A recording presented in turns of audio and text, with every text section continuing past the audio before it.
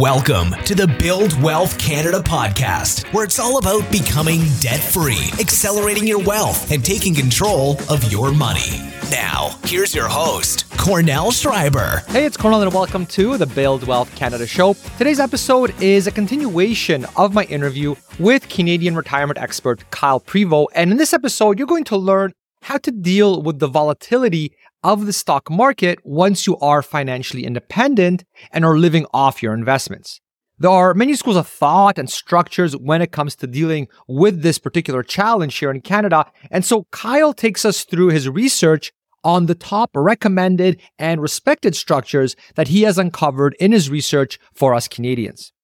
We also go through Kyle's research on the optimum location for the fixed income portion of your portfolio. Now, traditionally, the advice has been to keep fixed income like bonds in our RRSP, but does that still apply considering the higher interest rate environment that we are now in here in Canada? And what about GICs and how do they fit into all this? Should we be maybe using those instead? So we cover all of that and much more in the episode. And last but not least, after taking into account all the research that he's done on investing and financial planning for over a decade, Kyle shares what type of investments he buys for his own investment portfolio and what accounts he puts his own investments in for the greatest tax savings and efficiency.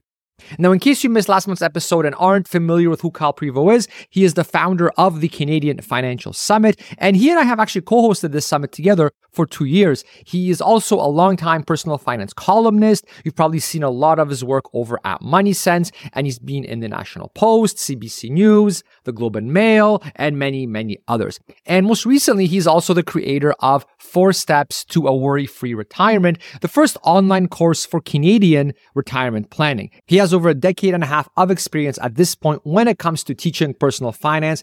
And I was actually part of the test group for his 4 Steps to a Worry-Free Retirement course. And I can personally say that it's really, really good. He's not paying me to promote it or anything like that. I just think that he's built an incredibly valuable resource specifically for Canadians, and I want to help him out in whatever way I can, as it's something that I wish I had when I hit my financial independence number, and it's something that I desperately want my parents to go through as they enter their retirement as well. So I hope you check it out and give him your support, and the link to check it out is over at buildwealthcanada.ca/Kyle, and that will just redirect you to his page. That's buildwealthcanada.ca/Kyle, Kyle, and now let's get into the episode. I know right now you're financially independent as well, and you have businesses that you own as well on top of that. But let's say you or your wife had a health issue, or you just got burnt out or something where you're like, okay, you know what? I'm just literally not going to work at all anymore. Let's say for health reasons or whatever the case may be. If that was the situation that you were put in, how would you apply the 4% rule or variable withdrawal strategies, anything at all, to your own portfolio right now, based on everything that you've learned and that you've analyzed? So in that situation, I would probably feel comfortable withdrawing 4%, exactly 4% plus inflation going forward. I guess my rationale would end up being, in fact, to be honest, I might even, if it were my wife's health, I would be actually comfortable going much higher than that, because in the worst case scenario, I'm thinking I will have not any problem making this money up in the future if I want to go back to work as a very young, early financially independent person. To me, again, the opportunity cost then of spending time with my wife would be far outweigh. I don't know. I'd have to think about it if it were the other way, if it were my own health, then obviously have a lot of conversations, weird and sad conversations with my wife, going back in the other direction in terms of making sure she felt equally as comfortable. But yeah, I'm that confident in the 4% rule that it would be fine. And I actually, now that I think about it, I would probably actually even just draw like a quick graphic organizer for my wife in terms of like, hey, this is the portfolio, this is how this works, and she would be totally fine to do the mechanics of that. So, and then with the 4% rule, it's trying to protect you against these worst case scenarios. So let's say you did what you just said with your own portfolio. Let's pretend you and your wife are not dying. Maybe like you're just burnt out, and so you're still going to live. You're still going to be living. We won't go that. Sure. I hear you.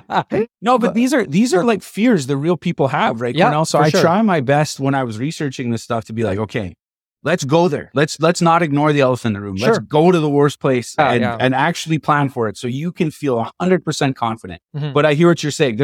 It's far more likely you're going to hit one of these in between than the worst case. So. Yeah.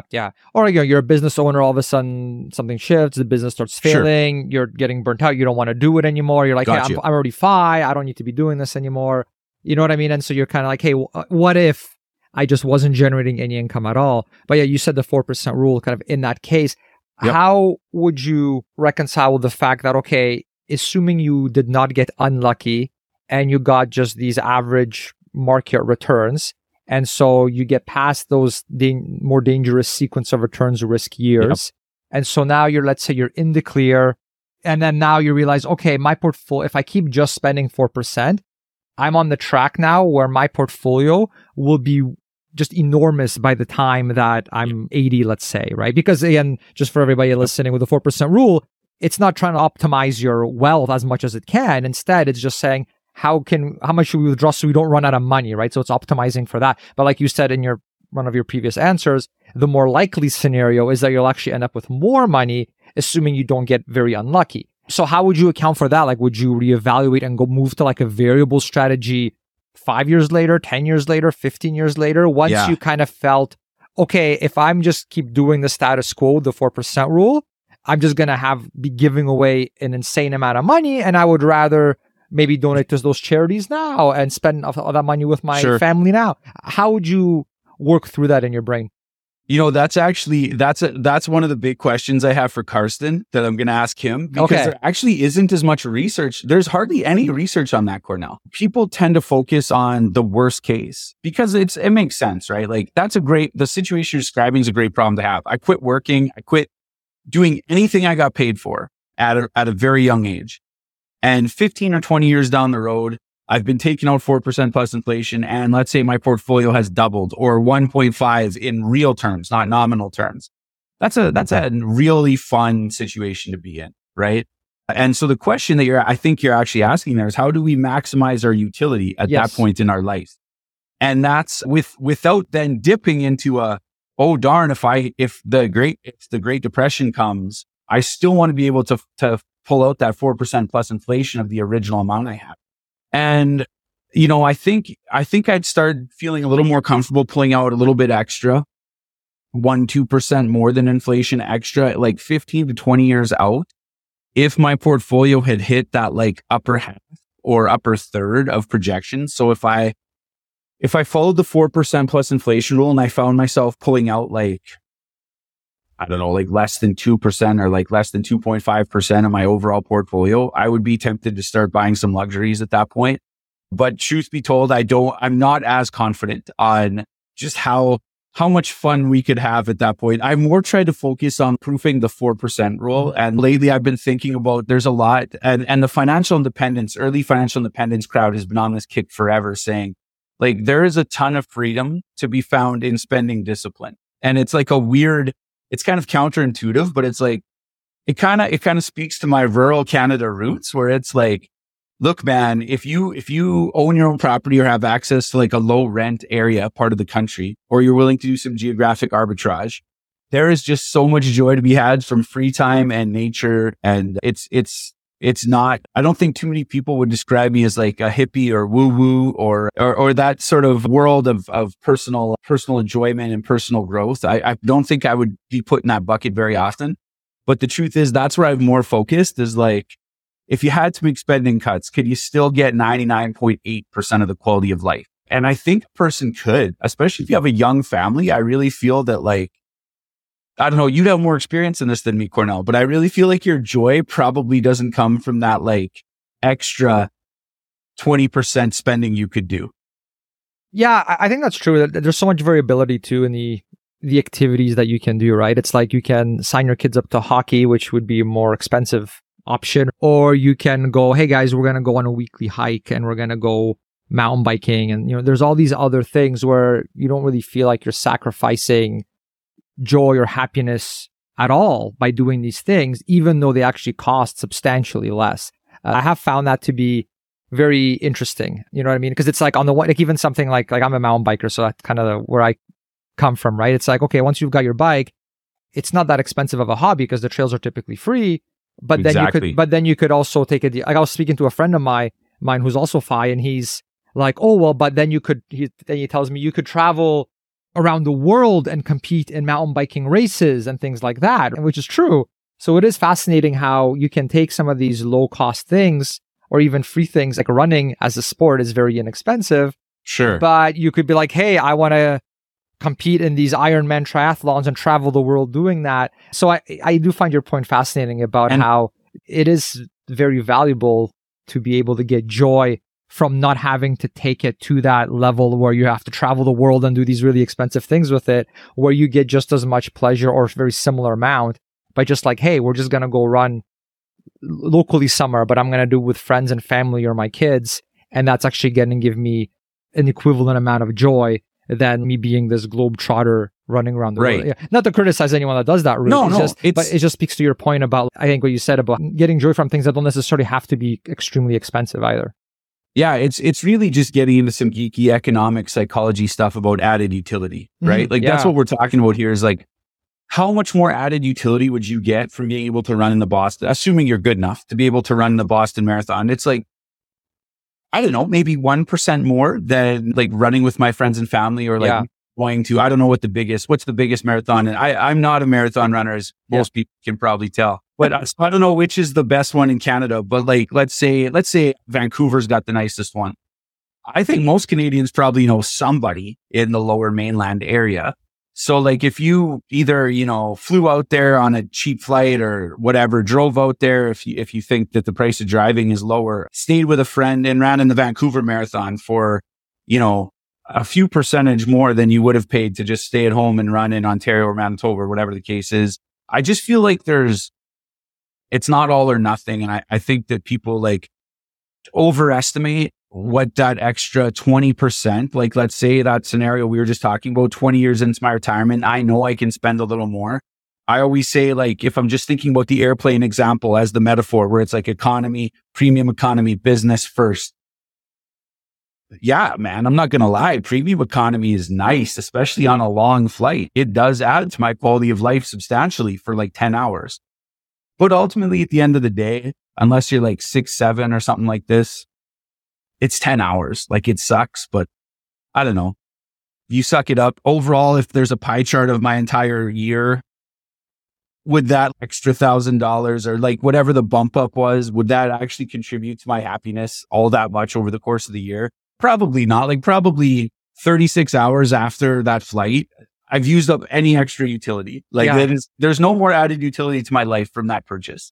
I think if I were the average person, I had a limited amount of time to read into this 4% stuff, I would focus more on the like shoring up the 4% as opposed to like 20 years down the road, I've got lots of money. Let's figure out how much of it I can spend. Maybe that's just because that's where I'm at. So I'm biased, obviously. Maybe hopefully when I'm 70 years old, I will have this massive portfolio that I can, I don't know, like they can name a library after me or something like this. I don't know what I'll do. We'll see.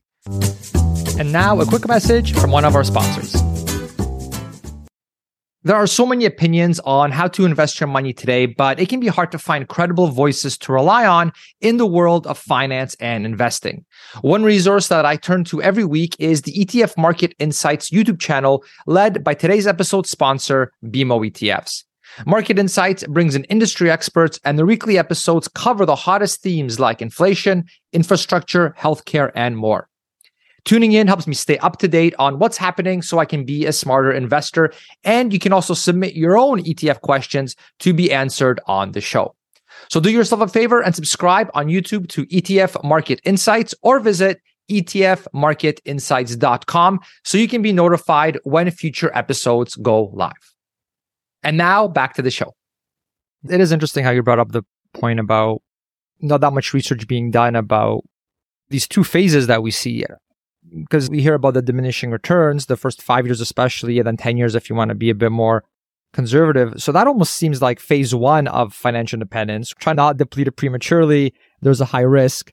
But then phase two seems to be after that, where it's like, okay, it sounds inefficient to just do the status quo at that point because you're just going to end up with a giant portfolio most likely. And so now you have to kind of rethink of, okay, how are we going to change our spending now? Because the 4% rule might have served us well the first, let's say, 10 years of FI. But now the opportunity cost is getting too significant because, you don't want to just end up with a giant portfolio when you're dead and just give this, inheritance away. You can probably do a lot more good giving away some of it now and using it now. So it is a very interesting thought exercise. It's like this never stops trying to figure all this out. And I will say, Cornell, one of the other, in terms of what you're saying, I tend to bias this and think from an early financial independence standpoint. But obviously, if you're 60, 65, this math is just different. And I would probably be more prepared to be more aggressive in terms of giving money to loved ones and seeing it benefit them earlier in life. Because I see this all the time and I shake my head, and I've talked about it, the idea of like, you've let this money sit in an account. Usually, unfortunately, it's in like a super cautious investment, statistically speaking. And then rather than give it to loved ones at a time in their life when they could really use it to pay down high interest debt or invest in a very aggressive way in the stock market because they had this long horizon, it just sat there and you never got to see the benefit of it. So I see where you're coming from with that. And I think if you're 80, your cost calculation, your opportunity cost calculations change, right? Because you're not going to have to battle the Great Depression years for that long if you're 90 or 95, especially, again, you start looking at mortality tables, like maybe, someone who has like great family health is in impeccable condition. Maybe they're thinking about it a little bit more, but yeah. The only other thing I wanted to talk about in regards to how I personally set this up, Cornell, and where I've seen the research, and it's more on those first 10 years is, if we're talking about bucket strategies, and you and I have talked about bucket strategies a little bit, and maybe we can go more into depth in terms of like cash cushion and yield. My next question, actually, so let's get into that, because that's a very practical, hands-on way of actually managing this risk, this volatility. Yeah, so exactly. So I guess I basically say that I'm bucket strategy agnostic at this point. And what I mean by that is, as more people are retiring at various ages, there's been a debate happening. And I think there's two levels to the debate. There's the math level and there's the psychology, actual real life level. And I think you have to take both of those into consideration because most people don't operate on the math level. The math level says that this bucket stuff is way overrated. Probably you won't do it right. There's an element, depending what bucket strategy you're referring to, there's an element of market timing involved. It doesn't actually affect the worst case scenario that much because, again, if in real returns, you're not just looking at a 3-year cash cushion, you're looking at like 10, 12 years of where the market would be underwater in real terms. So it's not going to actually matter that much when you look at like cushioning yourself from worst case scenario, mathematically speaking. But from a psychology standpoint, I know that there's huge value because I've seen it in when I create plans for people. And even when I think about it, even I'm aware of this and I still have it in my head.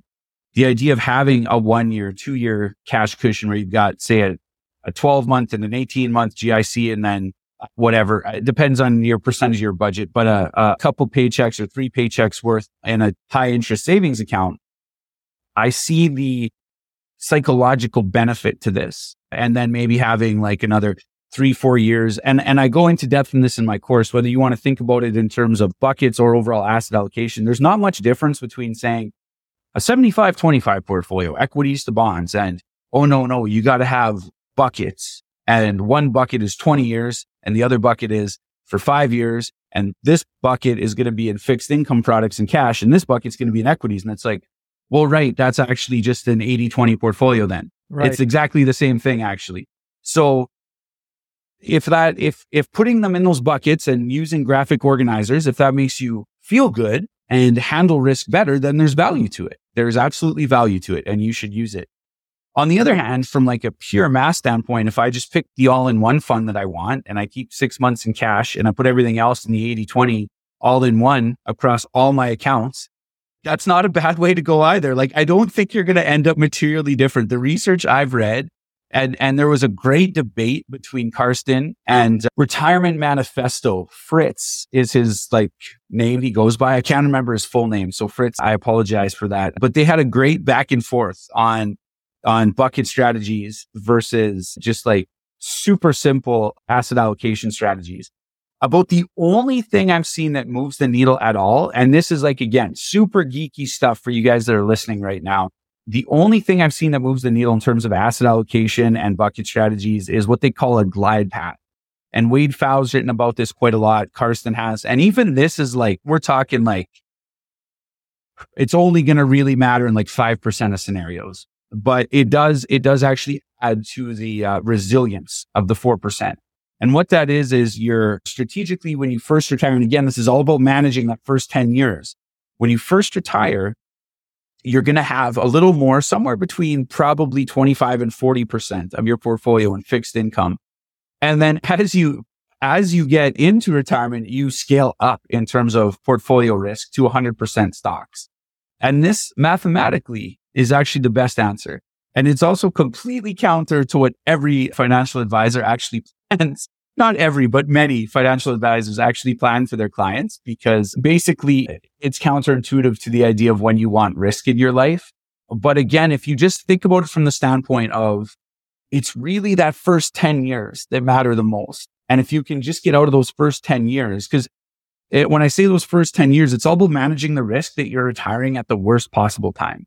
And that's what this whole ball game is. Whether you want to look at the valuation of equities, whether you want to look at glide paths, it's all about managing that worst case scenario where you're retiring when stocks are at their peak and you're about to go on a 12-year adventure where they're low and inflation might be there as well. That's your worst case scenario. So it's all about managing that and using a glide path. And we can do that with all-in-one ETFs, right? Where we say, I'm going to be in a 60-40, and then in 5 years, I'll move 80-20. In 10 years, I'm going to move into 100% equities with, 6 months spending cash in a high interest savings account.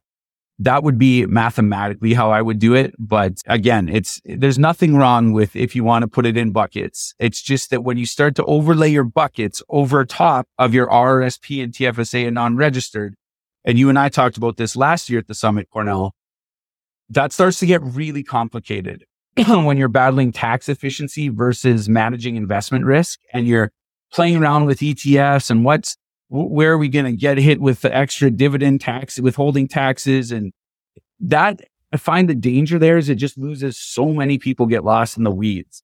So I really think there's a value to saying, like, here's where I want my asset allocation to be.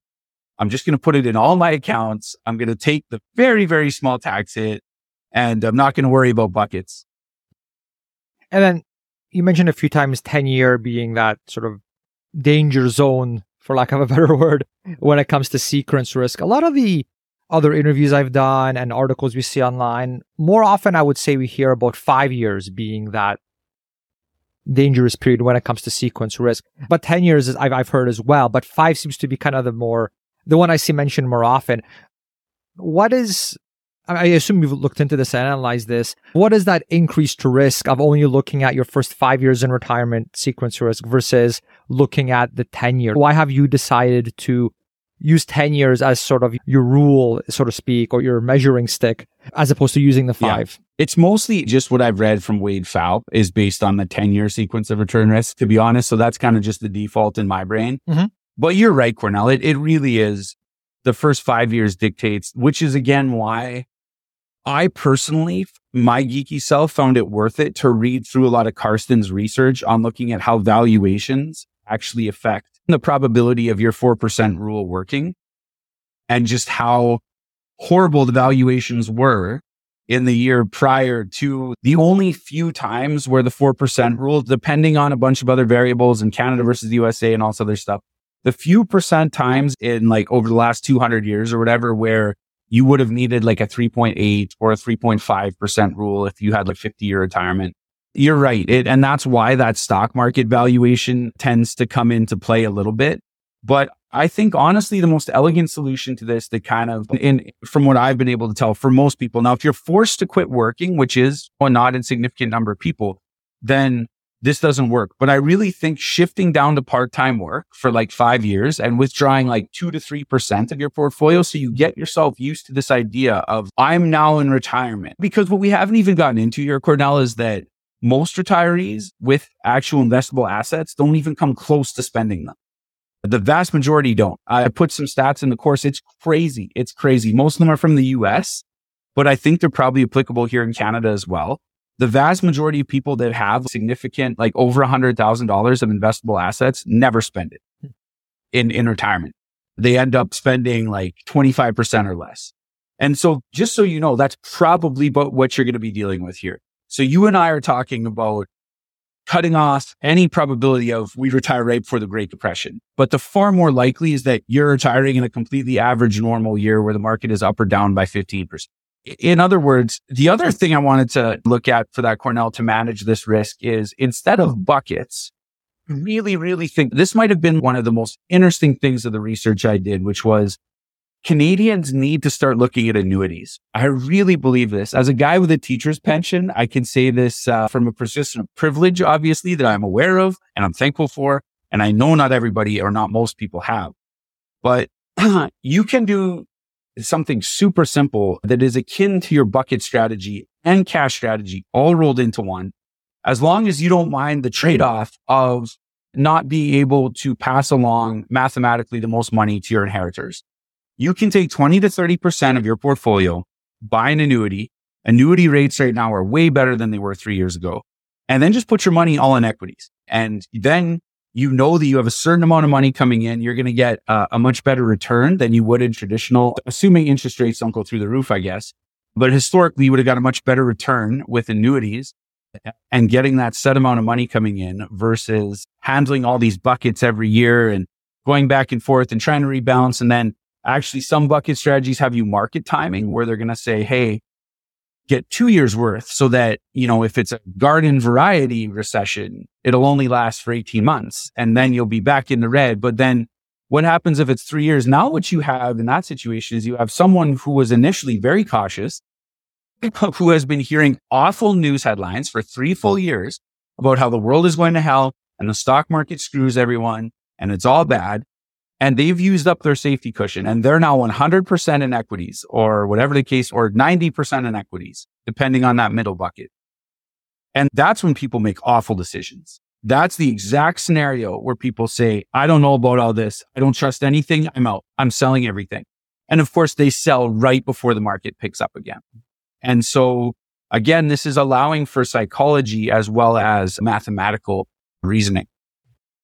And my second last question, in terms of your own portfolio, what investments do you buy for your own investment portfolio and what accounts do you put them in as well, just from the whole tax efficiency standpoint? I'm boring in this way. I'm just a vanilla index investor. I know you and I talked at the summit, Cornell, about like precisely what ETFs. At that time, my portfolio was actually slightly more complicated just because I was an expat. Now I'm a Canadian resident again as of a couple months ago. And so I'm back under the Canadian taxation rules. For me personally, not having a corporate investment account, there's no added benefit to the Horizons ETFs that I was using that basically, long story short, took dividends and turned them into capital gains, as odd as that sounds. And you can do a little more research on that if you want to know what I'm talking about. They're called total return ETFs. I was using those. These days, I just have literally Canadian equities, everything else equities, bonds. That's it. And there is an interesting debate to be had at this point. You and I had talked a little bit about where to put your bond, your fixed income allocation. And again, this is where it gets tricky. And so I would say over 95% of retirees that I've talked to, I just end up saying, okay, I'm going to say a few words here and you tell me if they're scary. And I get into asset allocation and layering the buckets over RSPs and they go, yeah, scary. I'm out. I don't want to talk to you anymore. And I go, okay. All in one ETF across all accounts. Just do it. It's not worth the sacrifice for you. Now, the funny part is that 5% are probably ones listening to this podcast. So that want to optimize, right? And so there's an interesting, what you have to basically do is sit down because we used to say, hey, you got to leave something outside of the tax umbrella, right? I call the registered tax umbrella. So we got our RSP or TFSA. These days, maybe you get creative with the home savings account. You got those, that's your tax umbrella. They get sheltered from the tax man. But then you got to leave something out in the rain. If you're one of those like 5% of Canadians that have maxed out the TFSA and RSP, right? And so what do you leave out in the rain? What's going to get soaked by the tax man? And the answer usually was, okay, fixed income, it's not earning anything anyway. So who cares about these tax rates? It's earning me less than 2%. Put it out there in the rain. I want to keep my dividends and capital gains protected. But these days, there's an interesting debate because all of a sudden now your fixed income is up to 5% or over. Yeah. And so now you start looking at, okay, my Canadian dividend stocks, or just Canadian, let's call it my Canadian index fund that generates 3.2% dividends for me. My capital gains, depending on where my marginal tax rate is, my dividends might not get taxed at all. In fact, it might be a negative tax rate, depending on how frugal we like to live and how much we're generating from our portfolio. And the capital gains are 50% of our marginal rate. So they're pretty advantageous. Whereas the 5% gain is going to be interest on your fixed income, which will be taxed at 100% of your marginal rate. So especially once you start getting up into those upper tiers, if you're earning, over $90,000, $100,000 a year in income, you got to really look at now your dividend stocks are going to have to return twice as much as your fixed income in order to put the same after tax in your pocket. So for me, I'm not worried about that at this point in my life. I also have a fair amount of my net worth in, like you say, Cornell, various corporate ventures. So that I'd rather put my energy and brain space into that. But if you are totally trying to optimize what to leave out in the tax reign, you have to figure out how your marginal tax rate. And I think it's worth it actually to break it down.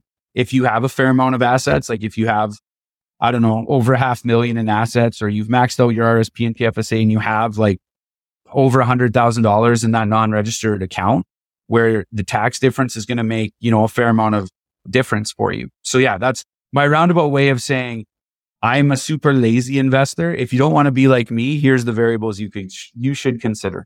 And now a quick message from one of our sponsors. All right, I want to give a big shout out to Passive for sponsoring this episode. They are free to use and are literally the number one tool that I consistently use to manage all my investments. If you've been investing for any period of time, you know how important rebalancing your portfolio is, as that's what allows you to consistently buy low and sell high with your investments, as well as ensure that you aren't taking on any additional unnecessary risk. Now, as critical as rebalancing your portfolio is, it's actually a manual and annoying labor-intensive process, as to do it correctly, you have to log into each of your household's investment accounts and do manual data entry on a spreadsheet to figure out how much to buy of each investment every single time that you have money to invest. And there's always the chance that you make a mistake and miscalculate something when doing it yourself on a spreadsheet. So these days, when I have money to invest, I simply log into Passive. I immediately see what I'm holding too much and too little of in my portfolio, and Passive automatically calculates how much I need to buy of each ETF to get me back to my target across all of my household's accounts. Then in a couple clicks, I can have Passive buy the investments that I'm holding too little of across all my and my wife's accounts without me having to log in and out of each account to manually do the trades myself. I'm also able to see how my entire household's investment portfolio is doing across all our accounts in just a mouse click, instead of manually having to add everything up across all my accounts. So they have a free account that you can use to try them out. And if you are a Questrade user like me, you also get their premium account for free. So it's a complete no-brainer. And I've personally been using them for years at this point. So I can definitely vouch for them, as they have literally become my number one favorite tool for managing my investments. They save me many dozens of hours when I'm managing and optimizing my portfolio. So definitely check them out. They are a fantastic Canadian company, and you can get your free account by going to buildwealthcanada.ca/free. Again, that's buildwealthcanada.ca/free. And now back to the show. And for all the listeners, if that sounds like maybe overwhelming a bit, what I suggest and what I do personally is I have my accountant run these scenarios for us. So if you have enough assets where your RSP TFSAs are maxed out, and now you're dealing with this new, more complicated animal of not having to also invest in your taxable account, there's so many variables that come into play when it comes to taxation. And then the taxation changes to an extent every year as well, because, different tax rules, policies, things of that nature, sometimes more than others. But it's this moving kind of thing that you're trying to solve for. And so what I do now, what I recommend to others is, look, if you're at that level where your portfolio is large enough, where your TFSA and RSP is maxed out, and now you're investing in the taxable accounts, okay, so you've got enough money. You're not like trying to save a dollar here, dollar there. Now we're dealing with some serious money. So it does make sense at that point, I would say, to get an accountant who does this for a living, and they can run different scenarios for you. Say, okay, look, if you did it this way, here's the tax implications of that. If you did it this other way, like what Kyle's talking about, then this is how you're going to be impacted. And then you can make a rational decision based on your own specific situation. So I would argue, you don't want to follow just some sort of these blanket rules of thumb that maybe you read in a blog post somewhere, because maybe you have that little caveat there with your situation that actually makes things very, very different. One answer might be one way, but then if you, like let's say with government benefits, for example, right? If you get those, that can drastically impact where you should get your Canadian dividends, for example, right? Because now you might get more clawbacks because of the gross up. Again, it gets more complicated, but these things, this is another reason why I do strongly suggest that once you're at that point in your life, it does make sense to get some more professional one-on-one help as opposed to just being like, okay, here's general advice I read on a blog post somewhere. Let's just follow that and assume it's good for my situation exactly, because there's a chance that it isn't. And that decision alone could cost you thousands of dollars. Like it's significant numbers at that point. So anyways, I'll get off my pedestal, but I just didn't want to say that because I struggled with that mentally. And eventually I'm just like, look, Cornell. And I'm like, I'm a frugal guy, DIY guy. So I'm like, I'll figure this out. And eventually it's like, come on, man, just pay the money for the accountant. They do this for a living. You're trying to hit something that changes every year anyway. Just have them do these scenarios for you. And it saved me so much stress and headache. And probably notice the lack of gray hairs. That's probably part of it. If you're watching this on video. There you go. Yeah. I should know, Cornell, in my course, I take the approach of like the lowest fruit. Pick the lowest fruit first. Yes. Here's where you're going to get most of the benefits. And then I show if you drill down, and I do actually provide like various case studies. Here's a person with $750,000 in retirement at 65. Here's a person with $1 million at 55. Here's someone who just has a TFSA and RSP to worry about, which is most people. Here's someone who retired early, and because they retired early, they didn't have a lot of room in their registered account. So they have a substantial non-registered account.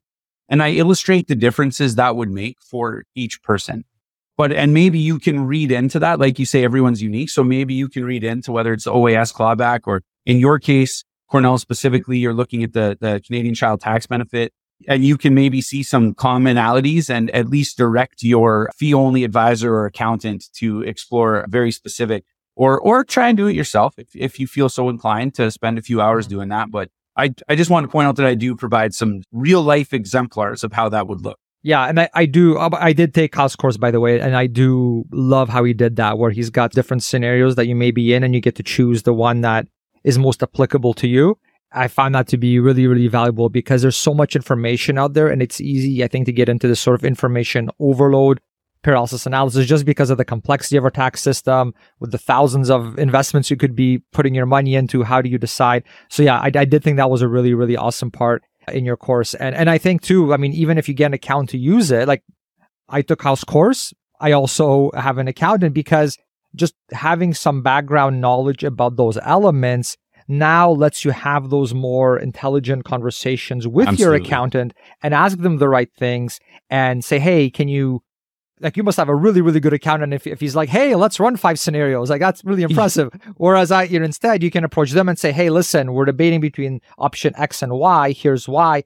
Can you run these in your program and tell us what you think? So again, because you understand it better, you're able to have these conversations, and now you can be more strategic with your accountant as well. So whether you're pure DIY or not, I think that's something important. So Kyle, speaking of your course, tell us a bit more about the work that you do. Tell us more about the retirement course. I think you did a great job. I'm so happy that you did it specifically for Canadians and not just like, oh, the US market's bigger, so let's just do another one. Because sometimes you see these like good Canadian authors and they publish a book that is like tailored to the US just because it's a bigger market. So I'm glad you kind of you were loyal to us Canadian folk here, and you made it specifically for us Canadians.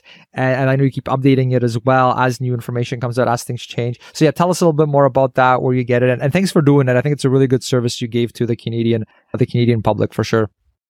Yeah, I want to be upfront in saying, like, I saw there was a need for it and I really do want to help people, but I'm also going to make money on it. I don't want to pretend I'm this altruistic guy who just put it out there that, now I will say the way I make money on it is I'm going to charge it up front. And right now, Cornell, it's $500. And I say that's less than half the price of a university course. Going forward, I don't know that if I will. I know there's courses out there that talk about just investing that are charging like $2,000, $5,000 a pop. I don't have any plans to go up to 2,000, but I may look in the future about increasing the price. But that said, what I tell people all the time is, look, all cards on table. I'm not trying to hide it. I'm not trying to hide anything in percentage fees, subscriptions where I'm trying to get on your credit card and just hide there in your with your streaming services and take $20 every month from you forever. It's right up front. Here's the cost. I'm so confident that the value of this course will be there for you that I'll give you your money back. If you look at it and you're like, yep, this just didn't answer my questions. I want my money back. I'll say, yeah, no problem. Here's your money back. Because I don't believe that person's questions will not be answered by this course. And so to backtrack, a couple of years ago, I was looking around and I'd been writing about personal finance and talking to you for like 15 years, Cornell, about what investors of all ages should be doing and, tax breaks and maybe how to optimize some rewards points and stuff like that. And my parents were looking at retirement and they were right in this gray zone of maybe taking on some part-time work and making decisions about CPP and OAS. And in my mom's case, looking at a nurse's pension. My dad was a private solopreneur his whole life, so he didn't have any pension, and trying to sort out these variables. And I realized, man, retirement planning is way harder than investment planning is. It's like not even close. There's so many variables. And just around the idea of like CPP and OAS, there's so many variables and nobody understands them. And there are some good books, and I like to think I read them all, because I'll tell you, this year of my life, I read dozens of books and I read hundreds of articles by guys like Karsten and Wade Pfau and Fred Vitisse and, Moshe Molesky in Canada. I read all these guys had written on things like annuities, things like timing of CPP. And I really wanted to break it down into a format that most Canadians could understand and that they could feel empowered by. Because every Canadian I talk to that they're looking at this, they really have emperor has no clothes syndrome. And they want to say like, oh yeah, I have a basic idea of what it'll look like. And I'm like, okay, well, let's dive into that. What will day one look like? What will your budget be day one of retirement? And they just pause and go, well, how much do I have saved? And I go, how much do you have saved? You tell them, why am I telling you how much you have saved? Like, I don't know what you have saved. And they really have no way to answer, right? But you don't know what you don't know. And people are really busy and they haven't planned all this out. So I thought, look, for people with my parents in mind, I was like, I want to write a resource. And I just unfortunately was forced to think about how to educate people online and communicate online for the last 2 years as a high school personal finance teacher during the pandemic. And I was like, if I can teach teenagers about this stuff, there has to be a way where I can teach these super motivated. I don't buy the argument that Canada's 45 to 60-year-olds aren't capable of going online and like doing 2 clicks. Mm-hmm. Because like, I honestly believe the course is that easy to navigate. It is. I've got a thing you can print out. I've got a how-to video we kick the course off with. I've ran this thing and troubleshot this thing. I had my parents take it. I've had a whole lot of family and friends go through it. Now, one of them has said, I didn't know where to click. I couldn't figure it out. They all know where to click. And the great thing about the online course, Cornell, is as opposed to a book, is that if something changes, I change the course in 15 seconds. And now I can say, actually, the OAS clawback is this now. Or your OAS payment increased over the last 2 years to this. And I don't have to re-release the book. I don't have to go to a printer, and I don't need to force you to the bookstore and buy another thing. If you want to come back to something, you can come back to something in 5 years and know that I've updated it for the current environment and that it's Canadian specific. And I think that makes it way different than anything else on the market right now. For sure. Can you speak a bit about if somebody has a question as they're going through it? That's one area that I haven't tried in your course yet. What's the whole process for that?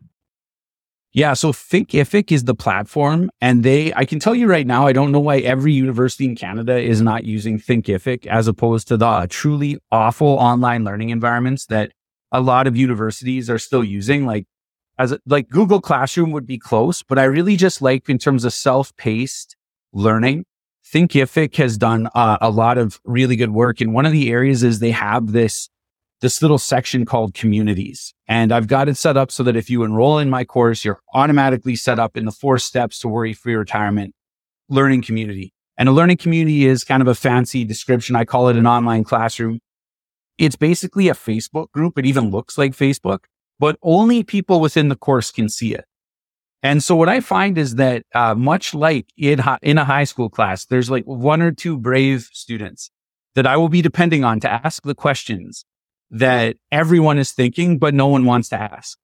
So something like I had one person the other day say, one of the people, it was actually my grade 2-3 teacher, actually, who I was still kind of in touch with as a family friend. And she said, well, I'll look the course over and give you some feedback if you want. So I gave her a login. And she said, yeah, I was looking at this community, but I wasn't sure. I had a question on bridge benefits in my pension. And I thought, oh, that's a dumb question. I don't want. And I was like, no, that's a great question. One, I'm going to add a note to the course about it. But two, if I had that in the classroom, I guarantee you there are police officers, For sure. nurses, teachers, civil servants of various kinds that are sitting there with defined benefit pensions that are trying to weigh the pros and cons of retiring at any point between the ages of like 53 and 65. And that bridging benefit is vitally important to them. We're talking like $1,000 a month, the difference for these people. And now if you had asked that question in this classroom, all those people could benefit from reading the answer. And I don't need to know any personal information about you. I don't need to know how much money you have. I don't even need to know your real name if you don't want to give it to me. I just need to know that you're a real person with a real question, and then everyone else can benefit from you asking that. So that's another pretty cool aspect of the course, and that's where I'll be answering questions. Awesome. Okay, that's great, Kyle. Thanks. So I'm going to put the link on the show notes for the episode as well, but for anybody just listening now, can you give us the link to go to for anybody that wants to check it out? Yeah, so it's worryfreeretire.com or .ca. I'll bring you there too. Worry Free Retire. And I got one more favor to ask of your listeners, Cornell, because as I identified earlier, it's probably a self-selecting group that listen to this podcast. Probably, yeah. And I'm going to say that they're like, this podcast probably has like 80% of the people in Canada that know what a management expense ratio is. Like they're educated people. And I really think that they're going to know the value of this course when they look at it. When they just look at my homepage and they see some of the examples I've given, maybe they read a couple things I've written over the years, they're going to say, you know what? This guy was up front, $500. That seems like a good value for the course. Worst case scenario, I'll take a look and I'll ask for my money back. Mm-hmm. But they're going to give it a chance because they understand that, like, if you have, say, $300,000 in investable assets that you're trying to figure out what to do with as you enter retirement, if you have that in just mutual funds in Canada and you're paying 2.5% on that, you're looking at $7,500 a year just in management expense ratio fees on your mutual funds. You're going to save that. You're going to save at least 7,000 of that just by following the strategies that you've laid out on this podcast, but that I go into in the course as well. So just that alone is going to pay more than pay for the course in the first year. But most people have no idea about this. So if I could ask your audience, if you could just talk to one or two people who are, Canadian, looking for something Canadian specific, they're between the ages of, 40 and 70, maybe looking at retirement in the next 10, 15 years. Or even 2 years, if that's the case. Mention it to them. Do me a favor. I thank you personally. I'm trying to compete with the marketing budgets here of like major big banks, companies that have like billions of dollars to throw at it. So I think a personal recommendation from you in terms of just saying, hey, there's this weird guy, Kyle Prevost, says he spent a year of his life reading retirement books. Maybe you want to check out his course. Awesome. Even for people that are like, I'm in the young FI space as well. And I found it really helpful as well, because again, it is specifically for Canadians and tackling that retirement side. And so it is nice to be able to see Kyle's research on this, but also, you and I have been involved in the summit for years now, interviewing these different experts. You used to have your podcast as well. And so you've picked up this knowledge from other individuals and others that you've interviewed specifically for this course. And so I like how it's not just your opinion, like, oh, here's what Kyle thinks, just another person on the internet giving an opinion. No, Kyle's actually legitimately knowledgeable about this, which I think you've shown just by the quality of your answers in this interview. But also, I've known Kyle for years and I know he knows it, but also it's other experts that he has interviewed. And eventually you start to pick up certain patterns and things that they recommend. And you notice, okay, this seems to be the most commonly recommended approach and way to look at it. So I'm going to include that in the course. And so I do like that as well, how it's not just your brain, it's also others that you have learned from over the years. And that's all in there. So it's great. Like I said, I was part of the pilot to test it out and to go through it all and make suggestions and comments. And I love what you've done. And I'm glad somebody did this for Canadians. So yeah, I'm happy to help.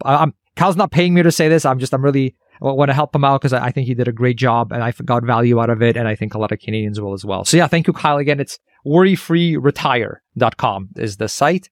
And Kyle, thanks so much for coming on. Much appreciated. Thank you, Cornell. Awesome. Thanks, Kyle. Bye. All right. I hope you enjoyed the episode. Please share it with someone that you think may find it useful. And of course, leaving a rating on Apple Podcasts or Spotify is always super appreciated as well. I'd like to end with a big thanks to two of our sponsors who, apart from my investing course, literally keep the entire Build Wealth Canada podcast and website free for you. Our first sponsor is BMO ETFs. Do you know why asset allocation ETFs have become so popular? Asset allocation explains over 90% of the variation in a portfolio's quarterly returns. So it's no wonder Canadian investors are turning to these ETFs. Today's sponsor, BMO ETFs, offers these innovative all-in-one solutions with the BMO All Equity ETF, ZEQT, BMO Growth ETF, ZGRO, BMO Balanced ETF, ZBAL, BMO Conservative ETF, ZCON, and more. BMO developed these to help provide investors with ETFs that offer broad diversification, and they're also low cost and simple to use. These ETFs invest in a number of underlying index-based ETFs and are rebalanced automatically back to your set asset allocation or mix of stocks and bonds. They offer a hands-free approach to investing that is built on disciplined weights to provide exposure to different geographies and sectors all in one solution. BMO actually offers 8 asset allocation ETFs, and you can learn more at bmoetfs.com. I'd also like to thank Passive, the investing tool that I use for my entire investment portfolio. You can get your free account in Passive over at buildwealthcanada.ca/free, and you can see my portfolio and what ETFs I buy within Passive over at buildwealthcanada.ca/portfolio. Passive is literally the number one tool that I consistently use to manage all my investments, as it lets me immediately see what I'm holding too much and too little of in my portfolio, and it automatically calculates how much I need to buy of each ETF to get me back to my target asset allocation across all my household's accounts.